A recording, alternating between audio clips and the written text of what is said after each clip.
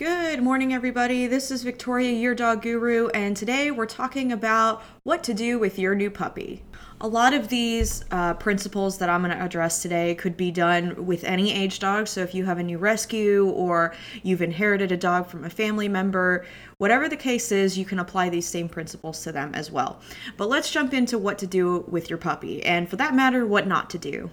Having a new puppy can be a super exciting experience, but I think a lot of people kind of have rose-colored glasses on when it comes to new puppy ownership, meaning, they don't really think about the hard parts. First thing you want to do is set up an appointment with your vet so that they can check out your puppy and make sure that they're healthy. When you do take your dog to the vet, make sure you're not letting them walk around on the floor. Carry them in your arms and bring some baby wipes with you so that you can wipe off their paws after they leave the vet, right before they get in your car. If you're wondering why we would do this, this is to help avoid contraction of illnesses, and because a lot of things are either picked up by the paws and then when they lick their paws, that's how they can get sick. You don't want your dog getting into another dog's line of sight and reach, because that can cause problems. The other dog could become reactive or your dog could become defensive, what have you. So just head all of those situations off, and if for whatever reason you have a large breed dog, make sure you have them on a short leash so they can't get away from you and they're right at your feet. As far as vaccinations go, you are definitely not going to hear from me that they aren't necessary. Yes, there are holistic options, but the thing about vaccinating your puppy and what makes it so important is we already have rogue strains, or what most would consider mutations of a virus that we've seen before. So why does this apply? So the reason that I recommend vaccinating a puppy is because if you don't, and they don't have the antibodies built up and build an immunity to the illnesses that already exist, they're not only at risk for those illnesses, but they have the ability to pick up what we refer to as a rogue strain, which is largely compiled from dogs that haven't been vaccinated, which get a mutated strain of the virus. Sometimes they're asymptomatic, but they are still carriers of it, and often the owners don't even know they're sick with it, so they continue exposing the dog.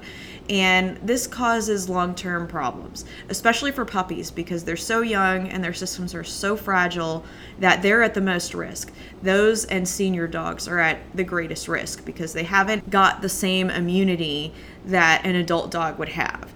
As far as, vaccinating further down the line, rabies is required every year by law. Plenty of owners who do not vaccinate every year, they just vaccinated their puppies, but the owners that didn't vaccinate their puppies, unfortunately, can run into becoming a statistic.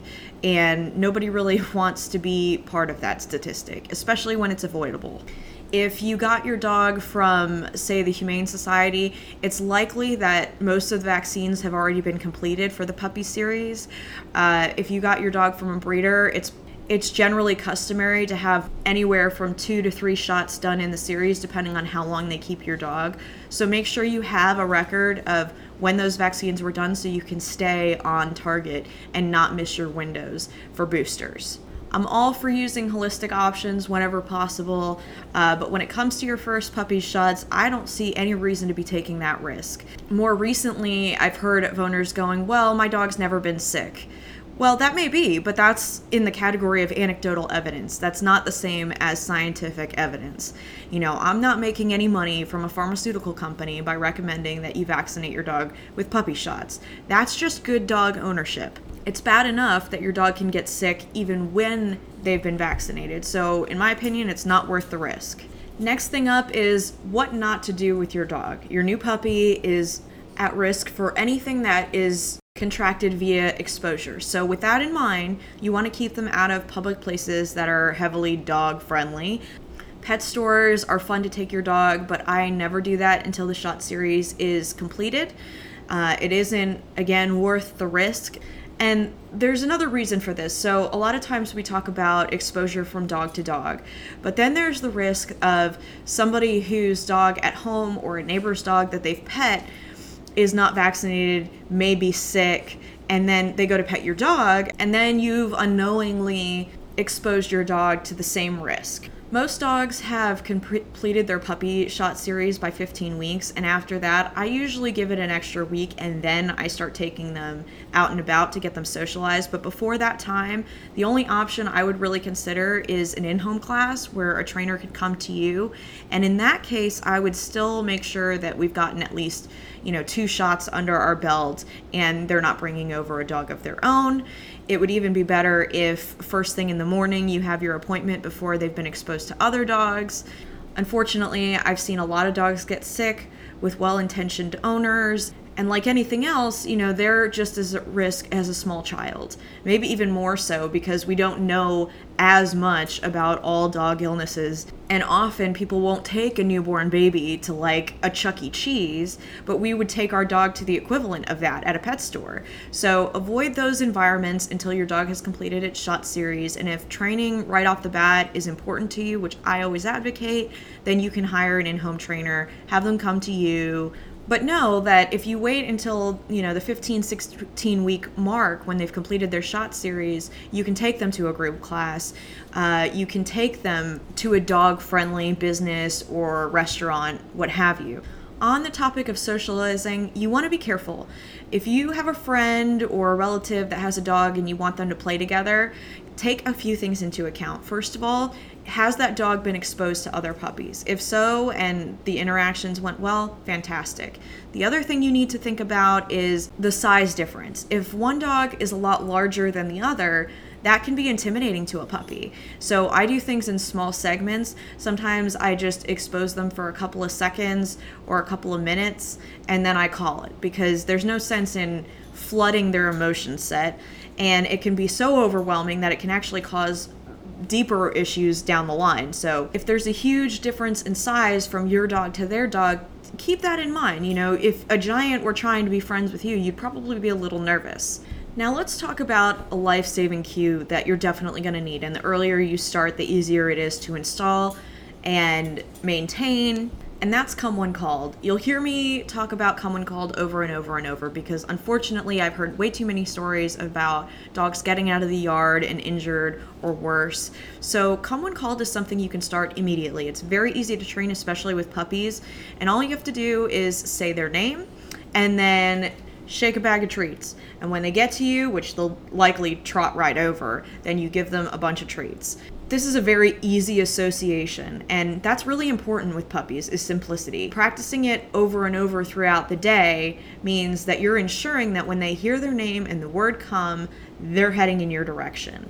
Practice this all over your home. You can start with the dog right in front of you and then start hiding behind doors and things like that so that the dog has to search you out, which is great to start developing directional hearing. And it's also great because it teaches the dog to be more observant of his surroundings. Then you can focus on things like, practicing in your front yard and your backyard where it's a controlled space. But while a lot of trainers will teach your dog sit before anything else, Come When Called is what's going to save their life. So focus there, practice that a lot, and you can always add to their repertoire. The next thing you want to tackle, and this will probably start within the first 24 hours you have your puppy, is crate training. If you Google crate training, you're going to find a ton of tutorials on how to do it, and I highly recommend crate training because while it may not be something you've done in the past, it's definitely a helpful step. It can help you with house training. It can protect your dog when you're absent from like chewing on cords or ingesting something that you will not see, not know about. And it also helps when you're exposing a new dog to another dog because there's a barrier between them which keeps them both safe.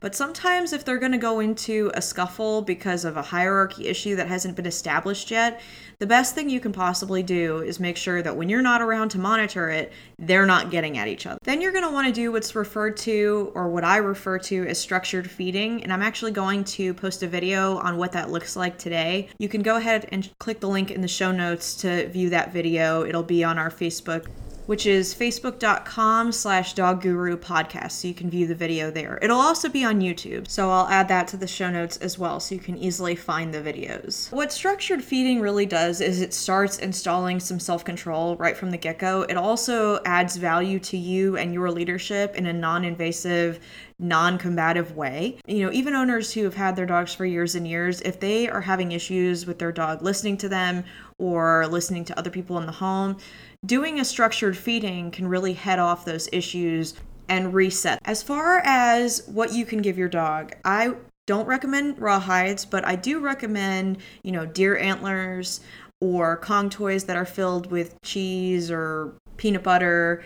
Another great one for dogs that are huge chewers are marrow bones. You can buy them at the pet store, but you can also find them at your local butcher counter. You can just ask, they call them soup bones at the butcher counter, and those are great. I always recommend that you, when you first give them to your dog, are there to watch them and monitor them, but they don't splinter, so you don't have the same risks as you might have with your dog ingesting, say, like a chicken bone, which is a big no-no. Acceptable things to chew on provides a good distraction from them chewing on your furniture, on their dog bedding, on your windowsills, just anything that they might have access to. So this will kind of stop that process from becoming an all-out problem. So now let's talk about puppy food. I don't have a specific one I'm going to recommend, but I will tell you about things to look for.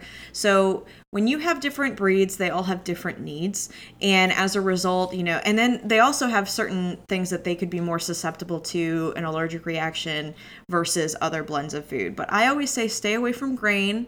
So grain-free diet is your first thing to look for. You want to avoid corn and wheat gluten. You want to avoid meat and grain meals and byproducts. Anything that says BHA or BHT, ethoxyquin, food dyes, blue, red 40, yellow 5 and 6, and then 4-MIE. You also want to avoid propylene glycol and rendered fats. Ideally, you want to choose a food that was made in the US, has natural preservatives like vitamin C and E or no preservatives, and human-grade ingredients. That last one is going to be really hard to find because most pet foods will not put that on their label, as most dog foods are not human grade consumption level.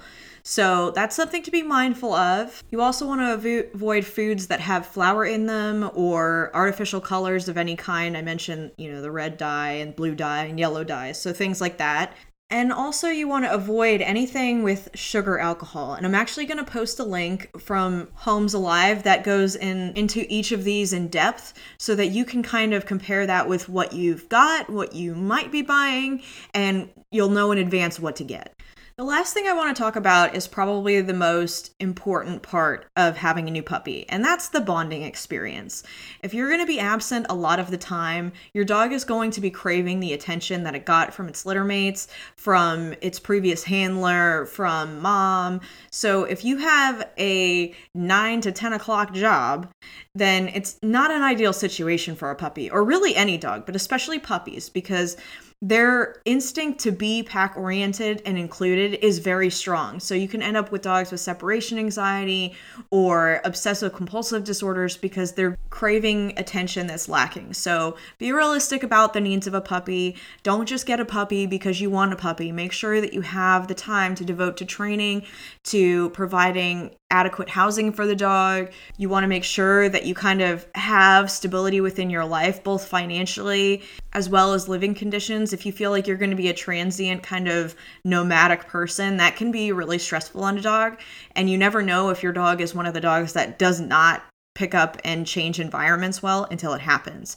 So make sure you have some level of home stability and that you're available to the dog, and that you're definitely going to invest your time and money in training, because without those things, you're going to end up with behaviors cropping up that could have been avoided. You're going to end up with a dog that may not be well socialized. You're going to end up with potty training issues, just a slew of things that can all be avoided by the proper guidance and professional training, which I've mentioned in other episodes. Positive reinforcement works great for that. Also, if you haven't already, you might want to check out Pat McConnell's book, The Other End of the Leash. It's excellent. It talks about behavior and our relationship with dogs and how one can feed the other. So definitely check that out. It's available on Amazon. And she has another book called The Puppy Primer, which I think is a fantastic book as well. So if you have a new puppy, that's a good read for you.